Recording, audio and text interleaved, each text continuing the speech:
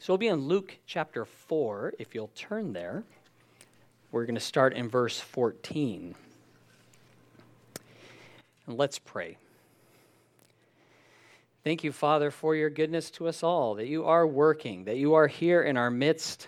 For our Lord and Savior Jesus said that if two or more are gathered in your name, there you are in the midst, and we are gathered in your name. We are gathered to seek you, to hear from you, to honor and to glorify you.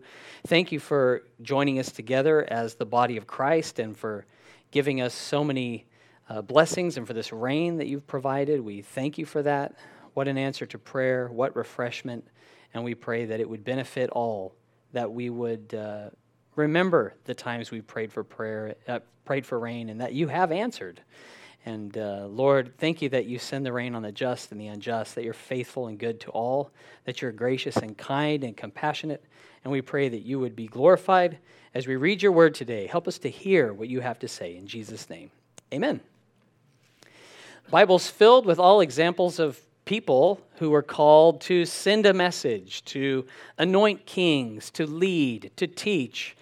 And John the Baptist was one of those, sent by God to prepare the way for Jesus, to preach the kingdom of God, to preach repentance, and to seek and to save the lost. And if you remember back in Israel's history, they asked for a king, and when God gave them a king, they weren't pleased. A lot of them said, who wants Saul to reign over us? And they rejected him. It said they gave him no presents, but Saul held his peace. And we see that happening with Jesus, that he came to the children of Israel to seek and to save the lost, but they would reject him. They would refuse him. They would find fault with him. But Jesus wasn't hindered from doing the Father's will. He wasn't discouraged because he spoke the truth and people didn't listen to him. He was confident in the purpose that God had called him to do, and he continued to seek and save the lost. So the opposition, the rejection, that didn't hinder him from accomplishing God's purposes in his life. And praise the Lord that that's true for us too, that as he's called you, as he has filled you with the Holy Spirit, and we follow him, he will guide us into truth. He will help us to accomplish the purposes that he has ordained. There is a great harvest awaiting those who do not lose heart, who do not faint, or are weary in well-doing. So keep going, keep trusting, keep following our Savior. Luke 4, starting in verse 14, we pick up our passage. Then Jesus returned in the power of the Spirit to Galilee, and news of him went out through all the surrounding region, and he taught in their synagogues, being glorified by all. Jesus had been baptized in water by John the Baptist. The Holy Spirit had descended in the form of a dove. God the Father said, "This is my beloved Son, in whom I am well pleased." So he was authenticated as the Messiah, and he overcame all temptation of Satan while he was 40 days in the wilderness, and now he returns in the power of the Spirit to Galilee. And the Gospel of John, it goes into detail about what happened in between him being tempted and returning to his hometown in Nazareth. It talks about him turning water into wine in Cana, that he cleansed the temple, that he met with Nicodemus, and he also met with the Samaritan woman. So there was a lot of ministry. There were miracles that he had done that the people in Nazareth heard about. So now he returns home to people who know him, and the response to his ministry was overwhelmingly positive at the beginning. People were like, wow, this is amazing. Jesus, have you heard him preach? Have you heard him speak? Have you seen the things he's done? It says he was glorified by all. All people were totally on board with Jesus and excited about him. But this honeymoon phase of happy fandom would not last. And there's a big difference between fans and friends, right? Just because you're a fan of someone doesn't mean you're their friend. Fans like a person because they benefit from that person in some way. Like I'm a fan of a certain baseball player or cricketer because they help my team win. I'm getting something out of them, so I'm their fan. I like that music. I like that band because there's something about it that I like, right? It's kind of about me. And there were a lot of people benefiting from the ministry of Jesus, and they were pleased with the things he was saying. He was famous. Maybe they liked his image. I don't know. But the difference between a fan and a friend is a mutual relationship that involves work, time, personal sacrifice. And Jesus says, I've called you friends, and that friends are those who hear God's word and obey it. That's who God calls his friend. Verse 16. So he came to Nazareth, where he had been brought up. And as his custom was, he went into the synagogue on the Sabbath day and stood up to read. And he was handed the book of the prophet Isaiah. And when he had opened the book, he found the place where it was written, The Spirit of the Lord is upon me, because he has anointed me to preach the gospel to the poor. He has sent me to heal the brokenhearted, to proclaim liberty to the captives, and recovery of sight to the blind, to set at liberty those who are oppressed, to proclaim the acceptable year of the Lord. Then he closed the book and gave it back to the attendant and sat down. And all the eyes of all who were in the synagogue were fixed on him. And he began to say to them, Today this scripture is fulfilled in your hearing. The fame of Jesus went out throughout the land. He comes to Nazareth, where he's been raised. People are familiar with him. They know his parents. His family probably lives there. And though he was a celebrity, and perhaps the paparazzi were on his tail, he goes to the synagogue, as was his custom. And he didn't just go to the synagogue, but he was involved in the service. And the basic order of the service would be songs of praise, a reading from the law, a reading from the prophets, and someone would have the opportunity to give a word or to speak on a subject. And it says Jesus was handed the scroll of Isaiah, and he turns or rolls it to Isaiah 61. Now, the great scroll of Isaiah that was discovered in the Qumran caves, that's about 7.5 meters long. So that's a lot of turning, right? So you think the anticipation's building as he's like kind of moving the scroll along. He's turning to the right spot, and he finds it. There's no verses or chapters at that time. He turns to a specific part, and he begins to read. Now, we make a practice of reading through an entire verse or a passage to get the context, but Jesus does something odd in that he stopped mid-sentence, right before an and. There was no punctuation in that manuscript like we have. And if you turn to Isaiah 61, we'll read more of the passage so you can see where he stopped, because it is important. So Isaiah 61, starting in verse 1.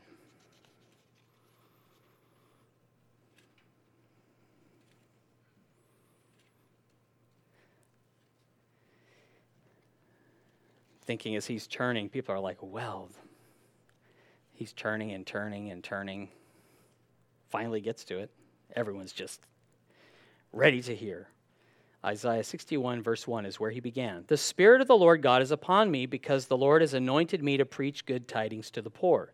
He has sent me to heal the brokenhearted, to proclaim liberty to the captives, and the opening of the prison to those who are bound, to proclaim the acceptable year of the Lord, and the day of vengeance of our God, to comfort all who mourn, to console those who mourn in Zion, to give them beauty for ashes and oil of joy for mourning, the garment of praise for the spirit of heaviness, that they may be called the trees of righteousness, the planting of the Lord, that he may be glorified.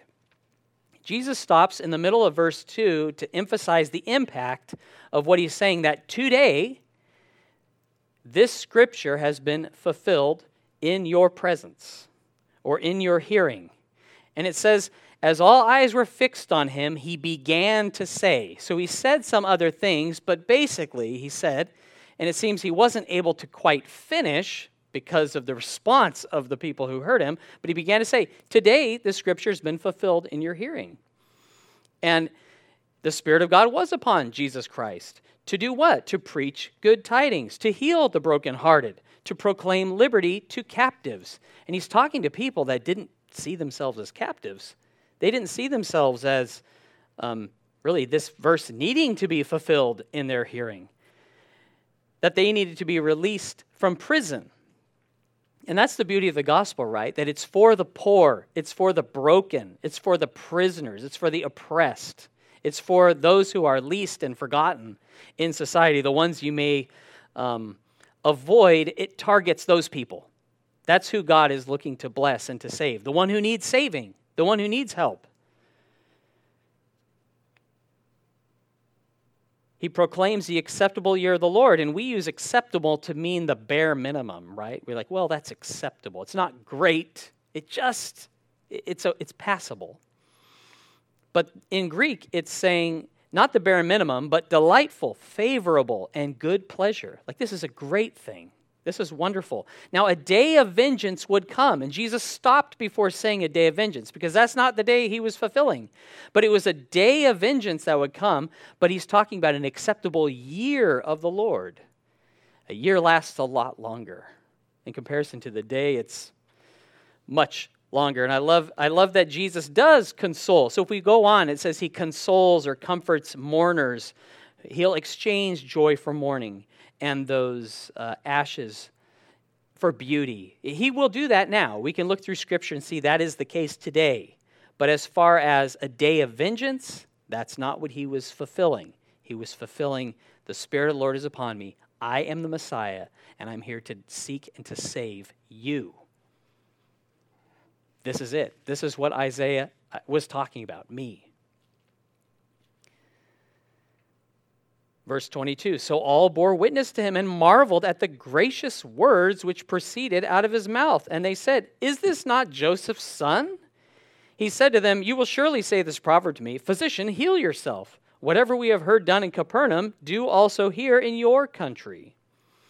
It says here, everyone's eyes just was fixed on him, and they marveled at what he said by the gracious words that he spoke.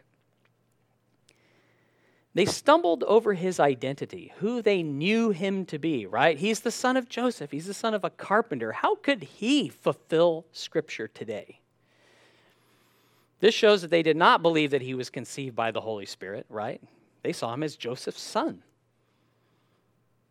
They didn't see him as the Son of God. Surely this newfound fame had gone to his head. And they missed the gospel message because they criticized the messenger. And they thought, who is he to make this claim? Who is he to say, today this Scripture is fulfilled? And it's no surprise that gracious words would make people under law marvel. Because for words to be gracious, they need to be spoken with someone of authority in light of an established standard. So it's gracious when harshness is deserved, but you are gentle and meek. When there could be condemnation, instead showing compassion.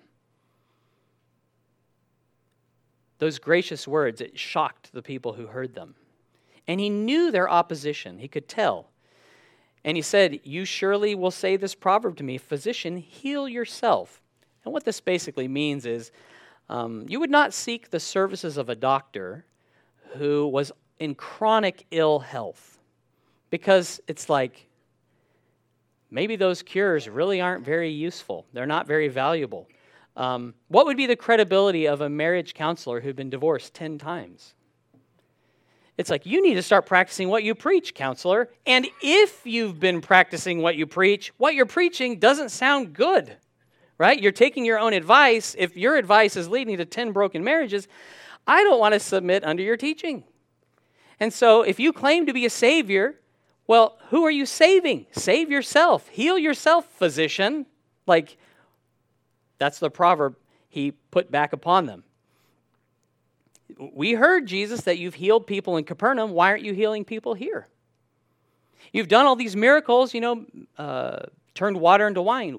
Where is that? Why aren't you doing things like that here? Are you too high and mighty for us now? Mark reveals the reason behind Jesus' lack or less amount of miracles he did there. It says it was their unbelief, and because they were offended at him in Mark 6, 5, and 6, it says he could do no mighty work there, except that he laid his hands on a few sick people and healed them, and he marveled because of their unbelief. Then he went about the villages in his circuit teaching. Because they didn't believe in him, there was no opportunity for him to do these great works that he desired to do. And he continued in verse 24. Then he said, assuredly, I say to you, no prophet is accepted in his own country. But I tell you truly, many widows were in Israel in the days of Elijah, when the heaven was shut up 3 years and 6 months, and there was a great famine throughout all the land. But to none of them was Elijah sent except to Zarephath, in the region of Sidon, to a woman who was a widow. And many lepers were in Israel in the time of Elisha the prophet, and none of them was cleansed except Naaman the Syrian. So all those in the synagogue, when they heard these things, were filled with wrath, rose up and thrust him out of the city, and they led him to the brow of the hill on which their city was built, that they might throw him down over the cliff. Then passing through the midst of them, he went his way. How quickly the favorable tide turned against Jesus in the synagogue. Jesus says, no prophet is accepted in his own country. Basically, that familiarity breeds contempt. Being close to a person, it can cause us to lose a certain amount of respect for them, like a love interest who's like a dainty princess or a handsome prince. When you marry them, you find out that they have stinky feet and they leave the toilet seat up. You could have never dreamed that they would belch or, leave things around or just be so dim and absent-minded. And you're like, so you don't have maybe the respect that you had them before because you respected them out of ignorance. Or, on the other hand, have you ever met someone so intelligent, so creative, so perfect, they annoyed you? Now, this happened to me. I remember in chemistry class, and there was this one kid that was so bright. And we were graded or marked on a curve. And he would always set the curve with a perfect score. And I was like, dude, you're making it hard for the rest of us. What is your problem? And he'd be up the board examining his answer, what he got wrong and why. And I was just like, Grr. You're like, you have 110% of this class. I don't even know how that's possible. But you're just killing me, man. Jesus was this perfectly righteous man. He never lost his temper. He was always gentle. He was always right. He was always true. And he never showed a point of weakness or an area of hypocrisy. And that got under the skin of the hypocrites. And they're like, this guy, he is unnerving. I can't stand to be around him because he's so perfect. And Jesus now, he begins to talk about how God extended grace to the Gentiles, right? He's speaking gracious words. And now, the Jews, who were God's chosen people, they saw the blessings and benefits of God as a divine right because they were given the law, they aimed to keep the law, and so they received blessings from God according to the law. And therefore, Gentiles were withheld blessings and good things that they desired because they were heathen. They weren't worthy of those things that God prepared for his people. So it's a very much us and them mentality. The rejection of Jesus in Nazareth, it said much more about the people than it said about him, because he was right to speak those gracious words. And Jesus talks about the widows. He said there were a lot of widows who were starving in that day, but Elijah was sent to one, the Sidonian widow. There were a lot of lepers in Elisha's day, but only one of them who suffered from the terrible, debilitating, and deadly effects of the disease. Only one was cleansed, and he was a Syrian. Jesus' hearers were incensed that he would suggest Gentiles had faith the Jews did not express in God. That they received the blessings of God that were withheld from Jewish folks. And they just lost it. They're like, could it be that a Sidonian widow would be saved while the Jewish widows perished? Could Naaman the Syrian be healed of his leprosy while these others died? Why didn't Elijah and Elisha help the locals? So they laid hold of Jesus. It says they led him. Jesus didn't fight them. They forced him outside the synagogue, and they led him, I think it was estimated to be kilometers, a while, to the edge of the town where there was a steep cliff. And today, outside Nazareth, there's about a 40-foot drop. It's like 12 meters, a sheer drop onto rocks, where they believe it may have happened. But those who desired a miracle from Jesus, they received one in an unexpected way, because as they lead him out, he willingly walks with them. They get to the edge, and it just says, he passed through them and went his way. So they were unable to lay hands on him, unable to execute him. And he's not running away or disappearing, suddenly just not there. Like, where is he? He was there, but he just walked through the middle of them. And he didn't do what Satan had tempted him to do before. Like, throw yourself down, let the angels lift you up, and then they'll believe in you. He didn't do that. He passed through them without a word. Now, this is powerful, because remember what Elijah did when King Ahab sent some people out to arrest him? He says, if I be a man of God, let fire come down from heaven and consume you and your 50. And it did twice. When Elisha, the prophet, was mocked for his baldness, being a prophet of God, what did he do? He cursed them in the name of the Lord, and 2 bears came out of the woods and mauled them. Jesus had every right to say ungracious words to them, to curse them. He said nothing. He just walked through them and went on his way, because he came to save lives, not to destroy them. Those men of God were justified by him because God exercised power through them, right? I mean, if you could call fire down from heaven all you want, but if God answers with fire from heaven, who can speak against it? But Jesus, he came for this purpose, to seek and save the lost, to go to the broken, to go to those in bondage, to bigotry and to sin and hypocrisy and self-righteousness. Those are the people he came to save. Verse 31, then he went down to Capernaum, a city of Galilee, and was teaching them on the Sabbaths. And they were astonished at his teaching, for his word was with authority. Jesus leaves Nazareth after that attempt to execute him, and he goes to Capernaum on the Sea of Galilee, which became his home base of ministry. It was where Simon Peter lived. And it seems he was much better received in Capernaum, because they didn't throw him out the first day he preached there or tried to throw him off a cliff. He preached there regularly, and they were astonished. They were amazed because of his authority. The way that he taught the scriptures was so different than they were used to hearing. It was common in Jewish synagogues for a layman, so someone who wasn't a priest or a Levite, to give a message or to share a word. And I was looking online, and I found a really cool article on My Jewish Learning that talks about, gives people, so laymen, modern day, if you're asked to do this in a synagogue, the right way to approach it. And I think it's really applicable. It says this: try not to get carried away by your conclusions, clever though they may be. You will generally be better served if you are modest about your claims. Ours is a very long and complex tradition, and there are very few propositions that can be stated flat out without lots of qualifications.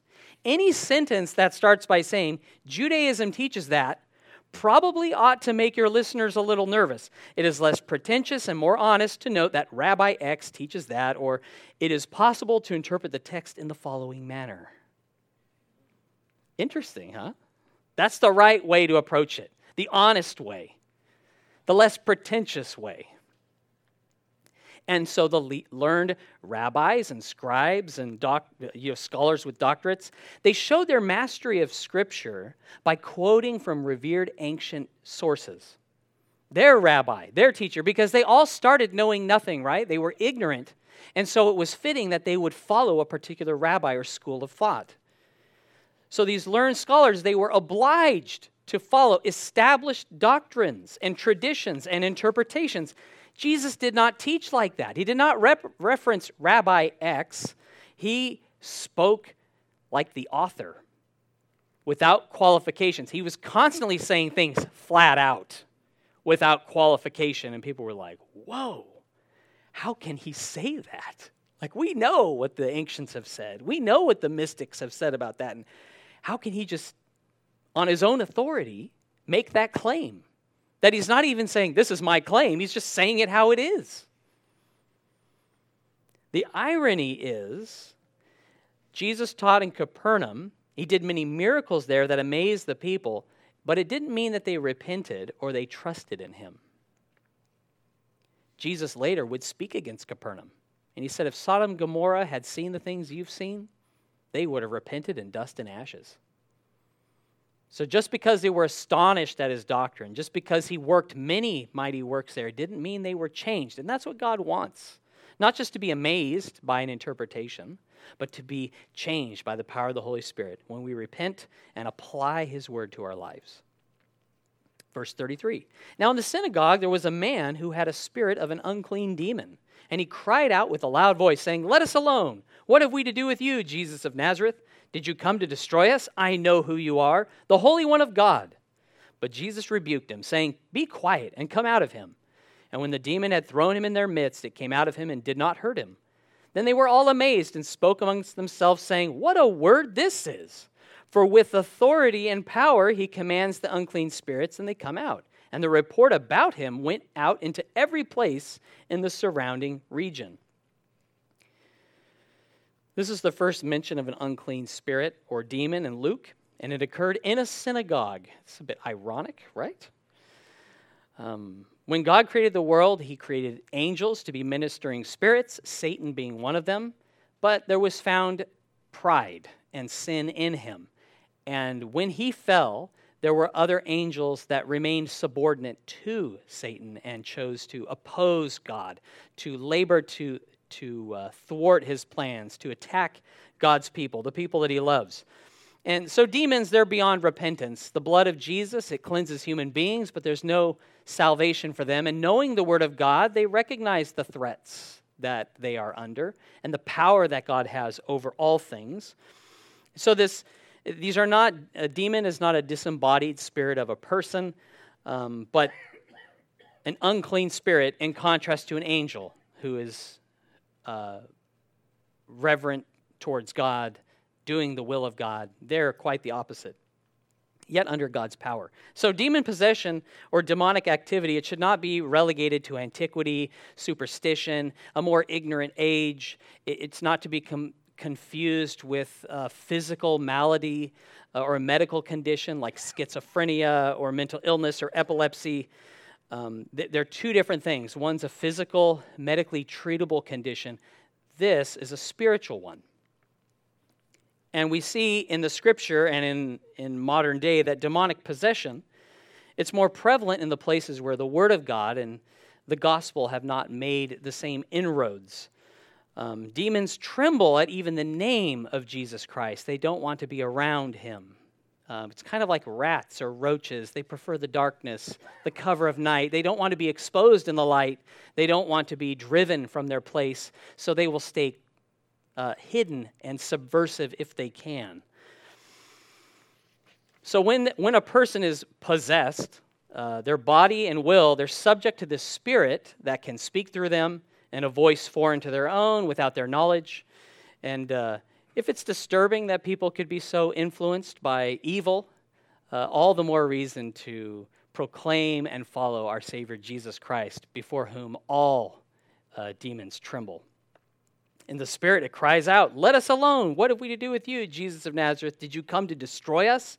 I know who you are, the Holy One of God.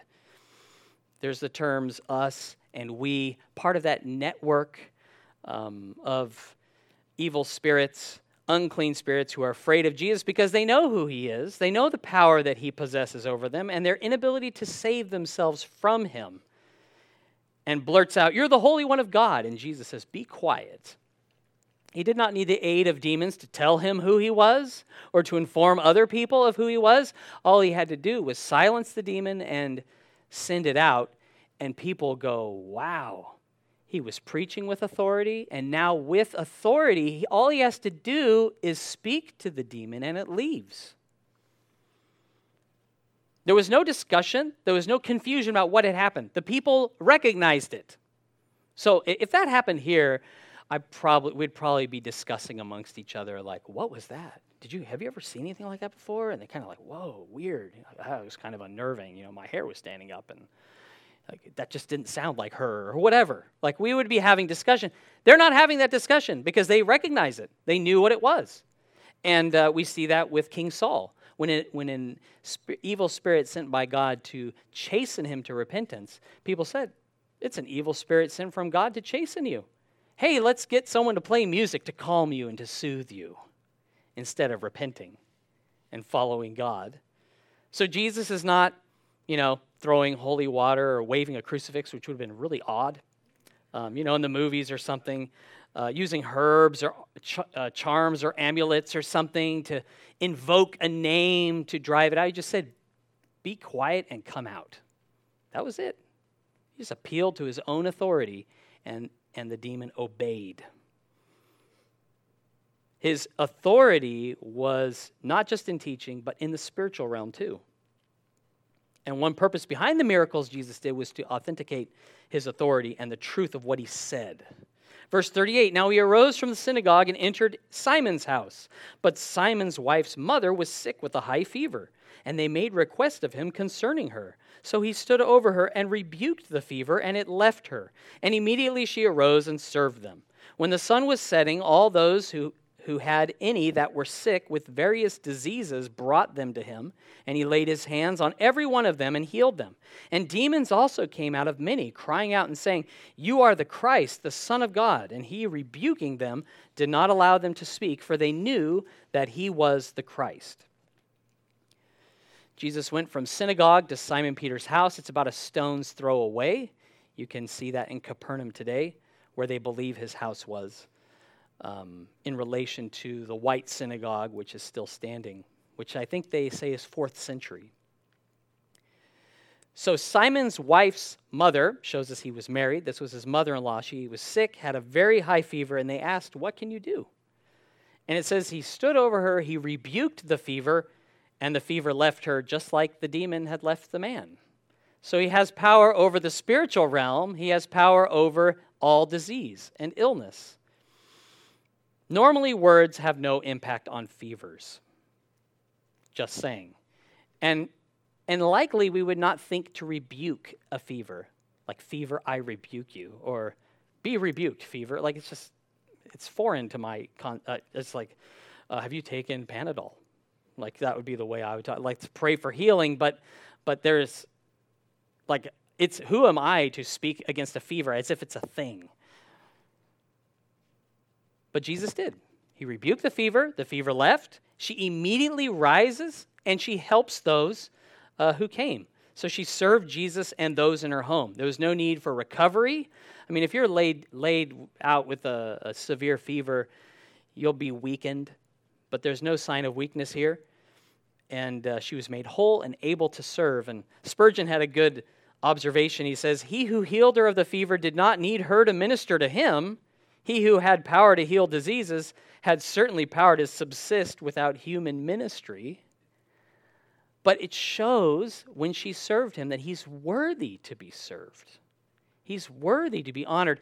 And having received healing from Jesus, she serves others. And what a good picture for us that is. We who have been made whole through Christ, that we serve him, but we also serve others because of the blessing he has been to us. He went to the synagogue likely on the Sabbath day. The setting sun in verse 40, it marked the end of the Sabbath restrictions that were traditional. You were only allowed to walk so far. So anybody who had people that were sick, after seeing what Jesus did in the synagogue, after seeing what he did in Peter's house, they went home and they gathered up all their sick folks or those they knew who were ill and brought them to Christ. It's evident when Jesus stood over and rebuked the fever, he didn't need to touch people who were sick, but here it says he laid hands on all of them and healed them. And to me, that shows great boldness and fearlessness, that he was not concerned at all that he would catch anything. I mean, I wouldn't want to touch a leper, someone who has coronavirus. I wouldn't want to be just like, hey, laying my hands all over them without gloves or something. But Jesus had authority over all. He wasn't at all concerned about that because he was so beyond any human being that we could possibly imagine. People possessed by demons as well, he rebuked and muzzled them, commanding them to depart. And just as a side note, there's no biblical evidence that a Christian who has been a purchased possession of God can be possessed by a demon, or that they must be incrementally discovered and ferreted out. As far as every time we see Jesus healing people, we see him casting out demons, it's complete, it's thorough. Now, I realize that we're not Christ, but the same authority he has, he gives to his own. That we can trust that when he has set us free, we are free indeed. And there's not more things for us to uncover about our past or our secret inner life that we need to do something with for him to do a complete healing work. There are times in the scriptures we see Satan permitted to trouble God's people, like in the situation with Job. Job was a righteous man, attacked by Satan. In Luke 13, there's a woman we'll read about who had a spirit of infirmity for 18 years who was not able to stand up straight. So there can be a crossover between a physical manifestation of a spiritual issue. And Jesus also, tempted by Satan, betrayed by Judas after Satan entered into him. But the takeaway is, for me, that salvation, deliverance, healing, it comes from Jesus. There's no other way to have freedom and to be free of oppression, to be free from bondage, to be free from the slavery of sin or demonic forces. That's in Jesus alone. And it's available to every single person, just like he laid his hands on everyone. If you are bound, if you are imprisoned, if you are oppressed, there is freedom for you in Jesus Christ right now. Praise the Lord. If you want to be healed, if you will be made whole, Jesus is the only way. Verse 42, now when it was day, he departed and went into a deserted place. And the crowd sought him and came to him and tried to keep him from leaving them. But he said to them, I must preach the kingdom of God to the other cities also, because for this purpose I have been sent. And he was preaching in the synagogues of Galilee. If we only read the Luke account, it may give us the impression that he just healed people throughout the whole night, or that he just needed some downtime or me time or something. But Mark, it gives us some specifics. It says in Mark 1:35, now in the morning, having risen a long while before daylight, he went out and departed to a solitary place, and there he prayed. So that's what Jesus was doing when he got up so early in the morning, before the sun rose, a deserted place to pray. During the life of Christ, we'll see he placed a very high priority on communion with the Father, praying, no matter how busy his days were, no matter how much ministering he was doing. He spent a lot of time in solitary prayer. And you think, but he's God, and he can pray wherever he is at all times. Yes, but there is a time for us as followers of Christ to lay aside our normal routine or something we could really be doing something else. We could be sleeping, but instead of sleeping, we're praying. We could be, playing a game or pursuing our hobby, but instead, we're praying. So he came aside from what a lot of people were doing because they were sleeping at night or early in the morning, but he was praying. He was seeking God. Just like a lot of people go to the gym early, right? It's dark and they're 4 o'clock. Over here, we have a gym where there's people who ride bicycles and jog. And when I come in early, they're here. There's a bunch of them running around getting fit. Prayer is the means of having spiritual fitness to do the work of the ministry. It's an important part of our walk, and Jesus exhibited that. And yeah, by the grace of God, we can enter into his presence anytime, anywhere. But it's good to get alone for the purpose of spending time hearing from the Lord, speaking to the Lord, casting our cares on him, to express our praise and our thanksgiving, to tell him that we love him. And really, by praying, it shows him that we love him. And as Jesus is seeking the Lord in prayer, people are looking for him. They found him and tried to keep him from leaving. They're saying, hey, with your teaching, with the healing, with the deliverance, man, you're a handy guy to have around. We just want you to hang out here. Like everyone's looking for you, Jesus. You're so popular and you're so needed. But he's like, no, I need to do what my Father's told me to do. I need to preach the gospel to all these other cities too. So the appreciation of his fans didn't keep him from his purpose, where he says, I must preach the kingdom of God to other cities because for this purpose I have been sent. And I wonder if they were disappointed. They go, oh, well, I guess we'll see you when you make it around here again. Or if there were some people who followed him. Said, man, wherever you go, that's where I'm going to be. I'm going to just hang with you. You know, it may be time for fishing, but this is Jesus. This is the Christ. The Bible Knowledge Commentary says, the main emphasis in Jesus' ministry was on preaching, not healing. Though he had compassion on people, his healing ministry was usually to authenticate what he was saying. And there were a lot of people willing to receive benefits from Christ, but weren't interested to follow him. And I was thinking, if Jesus was walking around the suburbs of Sydney today, I wonder if we would take leave or if we'd quit our job to follow him, like physically follow him from place to place. Or if we'd have been content to let a few weeks or a few months pass before we saw him again.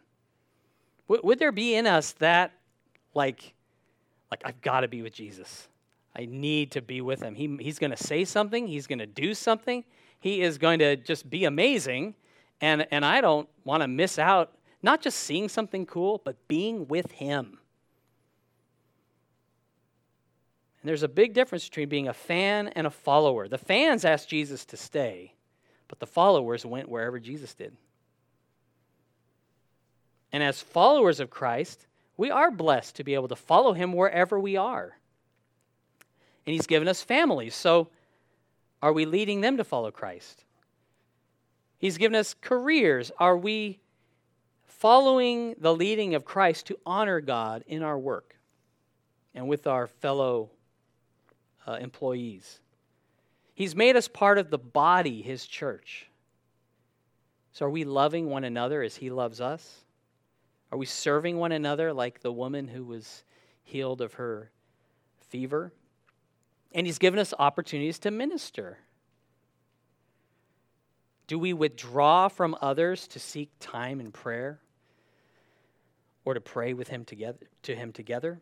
And he's spoken us to his word. Are we seeking to make disciples of him? So in every area of life, we have opportunities, don't we, to follow Jesus in that and to bring people to Jesus. That's what everyone else did. They brought people to Jesus, and then it's like, but are you going to follow Jesus? God doesn't need groupies, but he welcomes friends. Are we seeking to make disciples of Christ? I love what Jesus says in John 14:12. We know that no servant is greater than his master. But he says this, most assuredly I say to you, he who believes in me, the works that I do, he will do also. And greater works than these will he do, because I go to my Father. So we have the Holy Spirit who guides us into all truth, who empowers us to obey and do God's will. And may God's will be done through us in Jesus' name as we follow him. Don't we have just an awesome Savior who's worthy to be followed, who's worthy to be praised, and that we would bring others to him because we believe he can help. He can actually change them. He can transform them forever. Let's pray. Thank you, Lord, that you are so good and faithful, that you sent Jesus to be our Savior. And Lord, in the areas of my life where I'm just a fan, I pray you'd make me a follower, that I would follow after you, that I would seek your face, that I would choose to pray when I could be doing something else. Lord, I pray you'd show each of us how we can receive those gracious words and walk in light of them, that we would give grace to others, that we would walk in the Spirit as Jesus did, where he wasn't threatening, he wasn't raising his voice and shouting at those who opposed him, but he just passed through them and went his way. Lord, help us to go your way. Help us to walk in your ways, in the way that pleases you and glorifies and honors your holy name. And we thank you for Christ, that he lives and that he has the power to change lives and to free the captives and to set those prisoners free. Those who mourn, those who are oppressed, even by Satan, you are able to free and deliver. So Lord, we come to you believing. Please increase our faith. Cause us to follow you and to rejoice, to thank you, to be grateful now and always for the good things you've done and for who you are. In Jesus' name, amen.